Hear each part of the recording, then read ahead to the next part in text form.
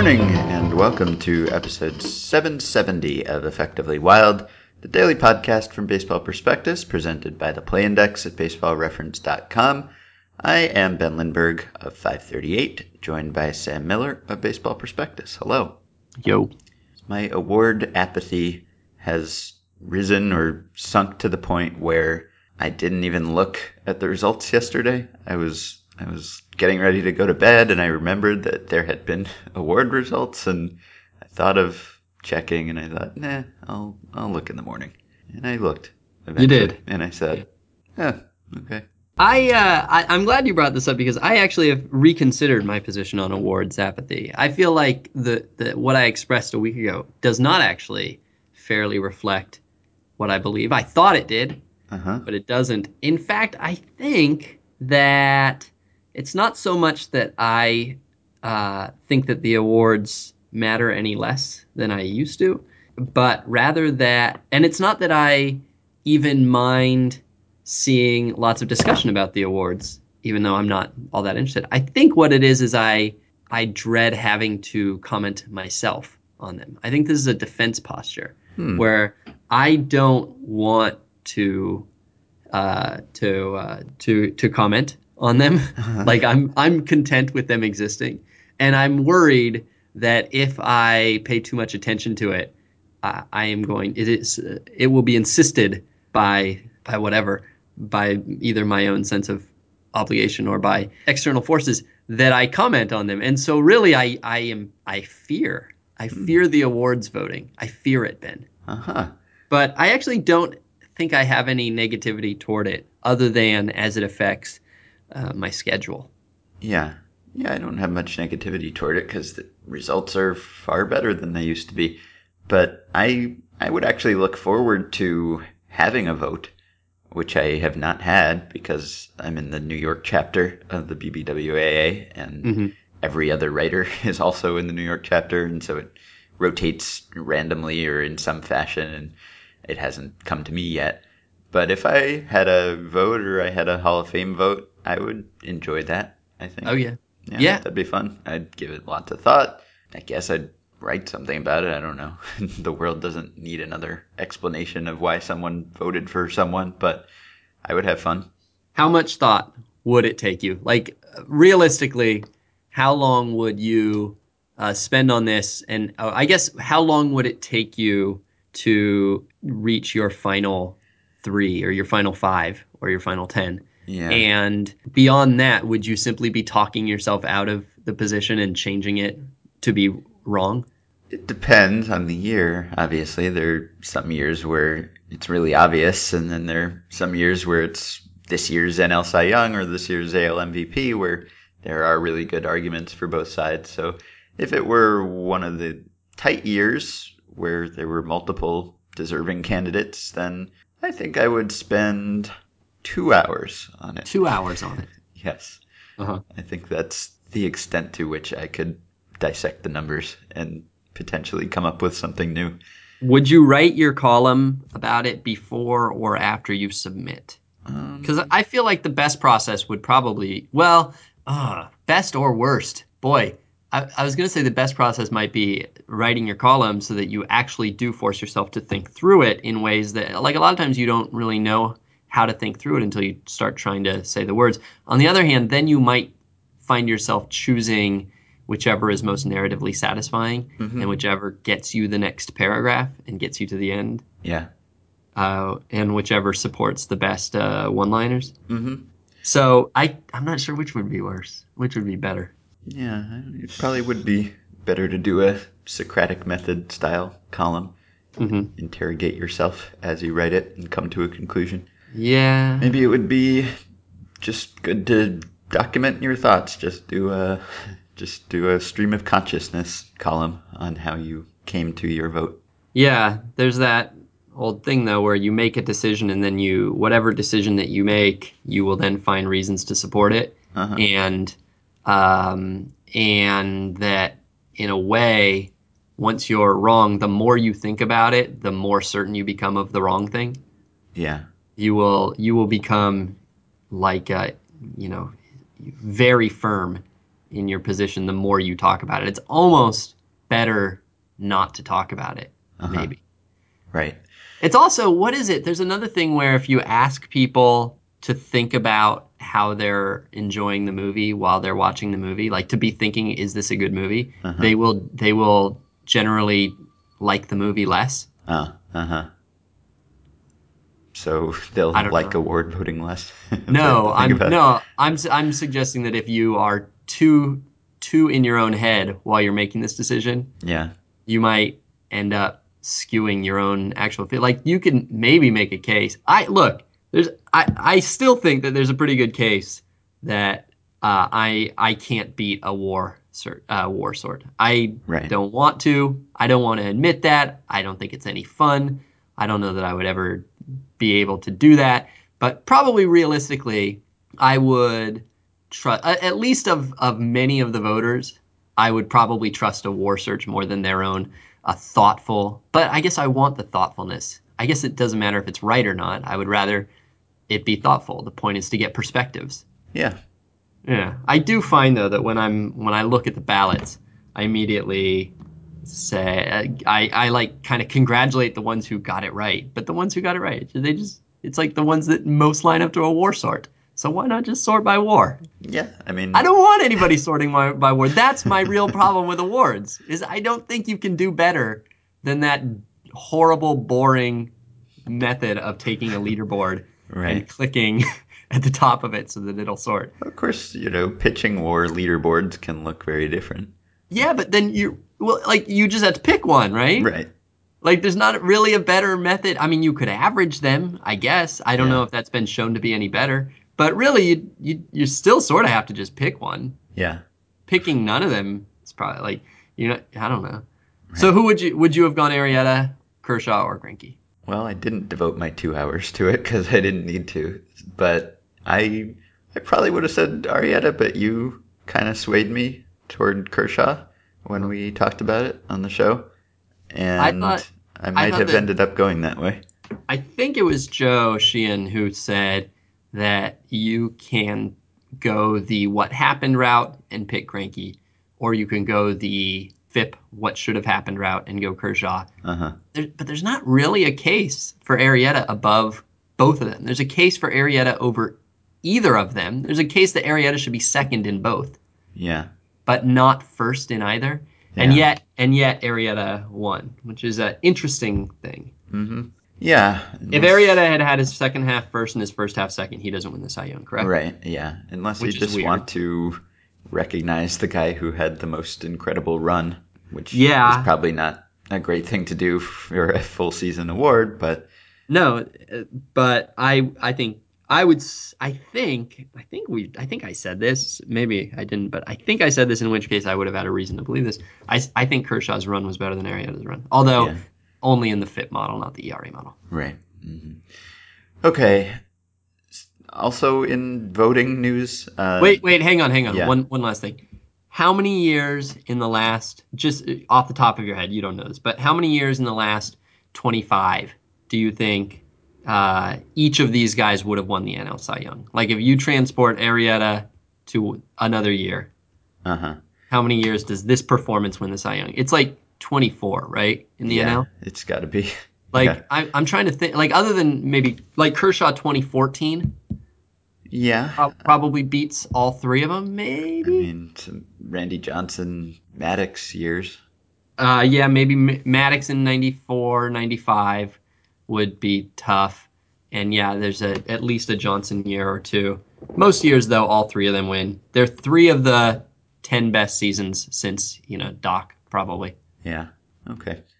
So the other thing is, the Hall of Fame has called its voting roll this year, and people who haven't covered baseball in a while or had their legacy or honorary votes no longer get votes. Not clear to me whether you could actually request to vote if you were one of those people. Anyway, some people who lost their vote are upset about it and are making the case that they have more perspective or a different perspective because they covered these players or they saw more of these players. And I've been thinking about whether there's anything to that, whether having seen a player at this level matters or makes you a more informed voter, or whether it just makes you potentially biased in some way because of some personal interaction. Is there any way in which you think that someone who covered a player is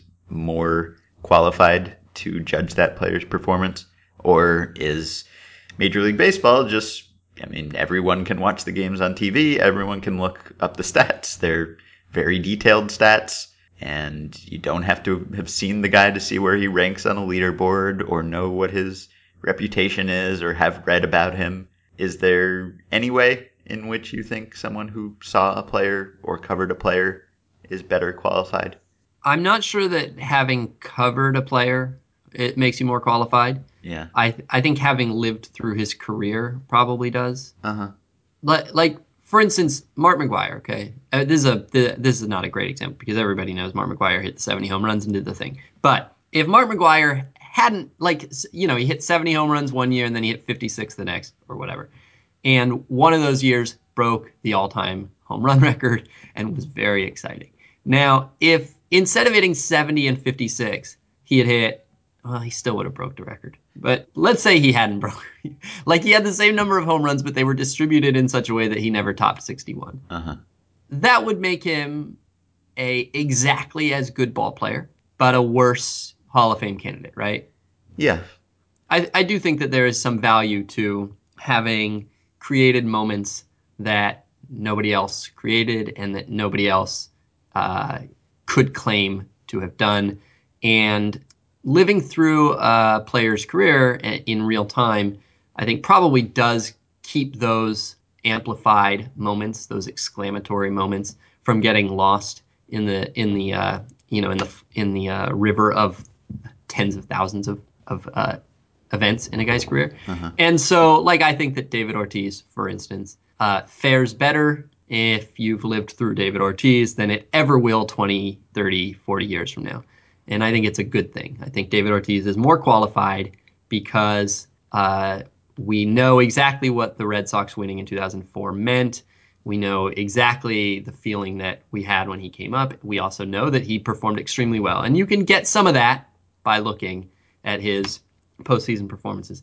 But I don't know that you quite really get it. So that helps. On the other hand, those can be sources of extreme bias, and you can put way too much weight on those very same things. And so probably living through a guy's career leads to more correct assessments of him and also more incorrect assessments of him than not having. But unless It's sort of like the 5-year waiting period or whatever waiting period you put in is for historical perspective. It's so that you don't make rash judgments based on having just seen something and not having time to think about it. And you could say that having not seen a player, in a sense, is like a waiting period. It's someone comes along and sees how the numbers stack up, and it's dispassionate, and you get you can judge that player in comparison to other players that you haven't seen who are also in the Hall of Fame and see whether he measures up just based on objective things rather than what you actually saw. You could if you want it to be dispassionate. Right. I think you want to have some passion. You don't want too much passion, but you want some passion. Yeah. Right? Yeah, sure. Like, I guess you want the right kind of passion. You want the passion that is placed well, not misplaced passion. yeah. Let me ask you a hypothetical. Let's say that there was a guy who was hitting 400 into mid-September. Okay. And we had this 400 chase all year long. And then at the end he failed to hit 400 and he hit 391. Okay? Yeah. Now another guy hit 370 all year long and we weren't even paying attention. And then he went, 16 for his last 18 and he ended up at 391. Uh-huh. But there was never a 400 chase. Does the first guy get more Hall of Fame consideration to you than the second guy for giving us 5.5 months of a legitimate, our first legitimate 400 chase in 40 years, 30 years? I think he 20 probably years? does. Okay. And he probably shouldn't, right? I mean, Well, beyond the fact that he had No, I'm asking, 390 do and you the think other he guy should? had 370. Do you think he should? Oh, I think he should not. I think that I'm okay with it. Uh-huh. Not like I'm not putting him in the Hall of Fame for that alone, but Right. I think I would. Okay.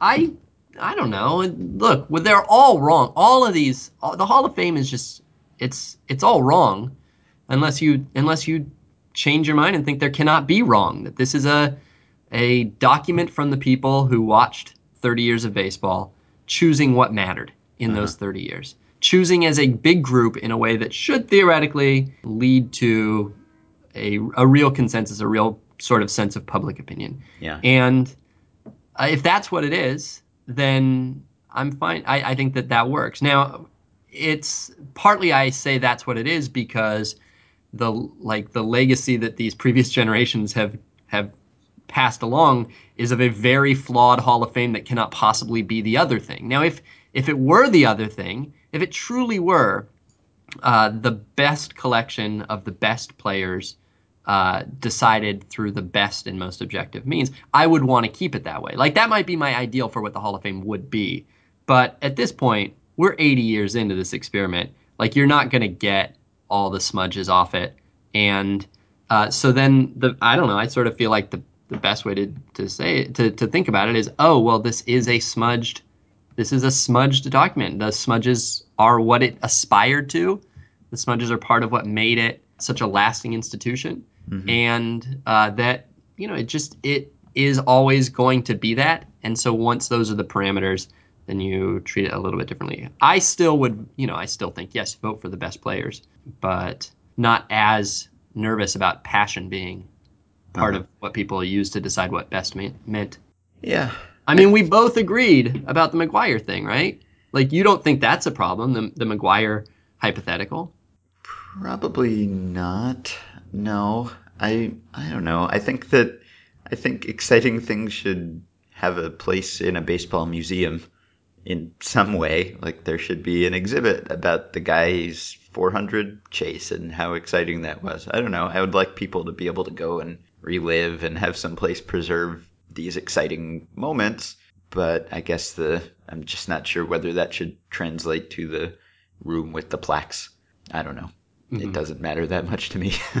But Yeah. okay. All It right. matters so little that we've had this conversation about 30 times on Yeah. this podcast. Well, we have to talk about something when you do a daily podcast. I like Um, talking about it. yeah, I like talking about it too. All right. It just, yeah, I like talking about it, but I stopped thinking about it the moment that we stopped talking about it. Yeah. All right. Um, so your shows early in the week got the interesting trades, and I'm stuck with the leavings. But do you think that we underrate Francisco Rodriguez? So we were talking about Craig Kimbrell the other day, and you were saying he's the closest thing to Mariano Rivera, and in that he is not a fungible reliever. He's really good every year, and his peak was better than Rivera's even. And Francisco Rodriguez, whom the Tigers just traded for, has been good for a very long time. I mean, first of all, I think the fact that he's only 33 surprised me. Hmm. I mean, he's very close to 34, and 34 sounds very different to me than 33. But he obviously started very young, so that is why he's not that old. But he's been pitching since 2002 is the year when he came up and made the playoffs and was exciting. And he's still good. He's still good enough for a team to want to trade for him to be a closer. And that's a long time to be a guy who gets saves. And I guess his best self only lasted for a few years, maybe. Maybe that's why I don't think of him quite on the Kimbrel Rivera pantheon. As a young pitcher, he was really exciting and really good, and now he's sort of settled into this good enough to close, but not good enough to have fun facts made about him territory. But Hmm. still, to have been in that territory for this long is impressive and rare. I think that we probably underrate him now because there were 2 or 3 years where he wasn't very good Yeah. and where it seemed like his career was pretty well over. And he sort of fits an archetype of the former closer who gets to hang on to his prestige to some degree and often his closer role, even though he has declined and there are a lot of often better relievers even on his own team. And so when you generally, I think when a guy is 30 plus and has a mountain of saves behind him and is still getting saves even though he's not nearly as good, then we probably maybe make it a point to think less of him, to think that he's not good, to put him in the sort of Valverde, Rafael Soriano kind of camp. And so I think that probably we were appropriate in assessing him then. And then I would guess that, yes, most of us, many of us, me, I don't know about anybody else, maybe just me, considers his last 2 years to have been stealth great and stealth to the point that I didn't notice them. Yeah. So yeah, probably if a team trades for Francisco Rodriguez, as a team does, my first reaction is okay. And he's probably as good as a number of pitchers who, when they get traded, I think, oh, right. Yeah, like, I mean, is he any worse than Houston Street right now? Yeah, probably not. I don't know. I'm gonna look. But when Houston Street gets traded, it feels like a bigger deal. Like Francisco Rodriguez getting traded it does kind of feel like the sort of thing you tuck into another transaction analysis rather than giving its own file. Is he? Do you consider Francisco Rodriguez to be a convincing FIP breaker at this stage of his career? I hadn't thought of him that way. He hasn't been that way throughout his career. But every year since 2007, and usually by a lot. And for his career, it's about a half a run difference. Yeah, that's interesting. I guess that's maybe long enough to start to think it means something. I don't know. It's hard because with relievers, they pitch 60 innings a year and they do something for 5 years and it seems really impressive, but then you realize it's only 300 innings and that's like yes. a season and a half of a starter and it's not that weird, but sure, maybe. It does look like those are pretty big gaps. So I'm going to do the comparison game. So if you think of him as an ERA guy, then he is of active relievers, and partly this hurts him because it includes his decline, but of active relievers with more than 300 innings, he is 12th, right there in between Mark Melancon and Sergio Romo, which is actually less impressive than I was expecting that fact to be. If you go by FIP and use all the same parameters, then he is now not actually much worse. I guess a lot of relievers at that level are kind of FIP breakers, maybe. But he's like, because they tend to have, a lot of them have good BABIPs. He is like 16th between Drew Storen and Houston Street. So probably if I told you he's between Drew Storen and Houston Street in one and Sergio Romo and whoever on the other, you probably would not know which one was better. Yeah. So never mind. Okay. Lame fun fact. All right. He might have more, let's see. Of active pitchers, he's only 33, as you noted. Mm-hmm. And of active pitchers who have at least 80% relief, he is, are we counting Joe Nathan as active? Yeah. Okay. He is 4th in innings pitched. Is LaTroy Hawkins, did he retire? I think so. Okay. So he's behind only, among actives, pitchers who pitched in 2015 and that are still on a roster. He's behind Joaquin Benoit, Carlos Villanueva, and Joe Nathan. And all of them have starts. So he is the most innings for any active pitcher, without a start. Mm-hmm. All right. I could have said all the things that I said about Rodriguez about Benoit, probably.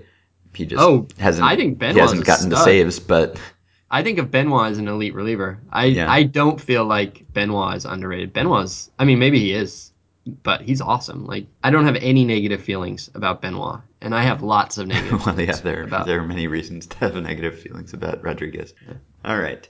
I wanted to answer a couple emails that we didn't get to yesterday. One of them somewhat topical. Ethan asks or states She's Ben. By the hypothesis. way, Benoit, big fit breaker too. Oh, yeah. Yeah, at least lately. Last 5 years. Last 5 years, he has a ERA of 2.35 and a FIP of 3.15. Uh-huh. All right, go ahead. Okay, hypothesis. Seeking to offset his reputation as a great tradesman and thereby soften the ground for future trades, No, Dombrowski no, deliberately no, overpaid for no, Kimbrel. no, no, no, no, Okay, no. but uh, He didn't. No, he didn't. no, he No, didn't. false. But No, however, his question is, how much explanatory power do you think this hypothesis offers, or none. more broadly, to what Zero. extent, if any, do No extent. GMs make trades with an eye toward They knowing don't. how such trades will affect their public reputation and therefore other GMs' expectations about subsequent trades? None. Yeah. Okay. You only get so many shots in this world, and like if I don't. First of all, I don't think that people are paying that much attention to what kind of trades you make and like whether you're not to be traded with. I think they look at the players and they say, huh. Like I know that there are sort of stories about teams not wanting to trade with Billy Bean after Moneyball came out. But if this is your strategy, I just don't think it's gonna work. I just don't think some team is gonna. Now in fantasy, it definitely happens that you'll see someone make a trade, and then immediately you're like, "Wow, that was a dumb trade. I'm gonna trade with that guy." Yeah. But then you're not offering that guy a very good trade. You're trying to rip him off, and that's not what Dave Dombrowski wants. I don't know what to say about this theory except no. Yeah, the thing is, you can always leak a trade rumor if you really wanted to, and I think we've talked about this on a previous episode. Just I don't know whether teams pay attention to the public reaction to their trades, or whether they might leak a rumor just to kind of crowdsource it and see what the public thinks. And I don't know whether they do that, but they could do that. The point is, it wouldn't be difficult to do that, really. And so you would always rather do that than actually make a trade that you believe to be bad, just to like be a ringer. Just, I mean, or, just like confuse people and lull them into a false sense of security or something. So I don't know whether anyone leaks trade rumors to see what the world thinks. Seems like it might be a useful piece of information to know, but I guess you also jeopardize the trade talks, because if you leak an ongoing negotiation, then teams might not want to trade with you, or that might kill the deal somehow. So it's risky, and it probably doesn't really happen, and teams probably trust their own trading abilities, maybe even too much. Mm-hmm. Okay, Mark asks, would baseball be better if the season was 12 months long? What would be the perfect season length? 3 months. Yeah, Stomper's length. Mm-hmm. I do think I don't know. I mean, if you like baseball and you miss baseball when it's gone, then having baseball is probably better than not having it. Yeah, So, life would be better if right. the baseball season was 12 months long. Baseball would be considerably worse. Yeah, the individual games would be worse, but it would still be better than not having any games for 6 months, I suppose. I mean, I don't mind the break. I think the off season is okay. I do other things and don't miss baseball that much. I mean, I look forward to it when it comes back, but when it's over, I think, okay, that was a good length. That went on for a while, It's and interesting, isn't it sort of interesting that we need baseball. We require our baseball to be real, but like we don't require our novels or our television shows to be real. Like we're perfectly happy rooting for fictional things. And so why it's sort of interesting that we don't have fictional sports that we root for, that we get. I mean, we do. It's WWE, right? yeah, And people like that. A lot of people really enjoy that, and a lot of people can't possibly get their head around it. But you could imagine a world where somewhere in the future where we just embrace that none of us has any real power in any of this, and that the stakes are not actually that real, we wouldn't really embrace that. But you could imagine maybe somewhere down the line there being some version of sports that doesn't require real people, and that that you could cheer it anyway, and that could then go on forever. That you could basically have a nonstop baseball drama in your life, but it would be somewhere between maybe scripted or maybe randomized. So like holographic baseball players, or like that book. Right. I know exactly what book you're thinking of. Which book am I thinking of? The Universal Baseball Association. There were some edited parts out of that, people. Yeah, the Universal Baseball Association, Inc., J. Henry Waugh, proprietor, which is about a guy who basically has a fictional baseball league on his kitchen table that he's quite passionate about. And I don't know. I'm not sure what I'm saying. People play Strat. Yes, they do. Although that's not quite so much a shared experience. Neither is the book, by the way. But it's not a shared experience that we all watch together. Whereas we do all watch, The Wire together. Mm-hmm. It's a bad example because nobody actually watched The Wire when it was on. But we do all watch The Sopranos, and we know that's fake. We know that's fiction, and yet the stakes seem really huge, and we all like to talk about it. I don't know. That's a long way of saying that it would be nice if there was some version of the drama that we get from baseball that could be in our lives all 12 months of the year, but it's unrealistic from a physical standpoint, and the stakes, the longer the season goes, the stakes of each individual game get less. Yeah. And so you're actually it's a kind of inefficient way of packing joy into your life. What if, though, this can't happen because you need to have your minor leaguers available for as depth and reserves and all that. But do you think it would be enjoyable if the major league season went from April to September and the minor league season went from November to February? Do you think we would be super, super into minor league baseball? Yeah, definitely.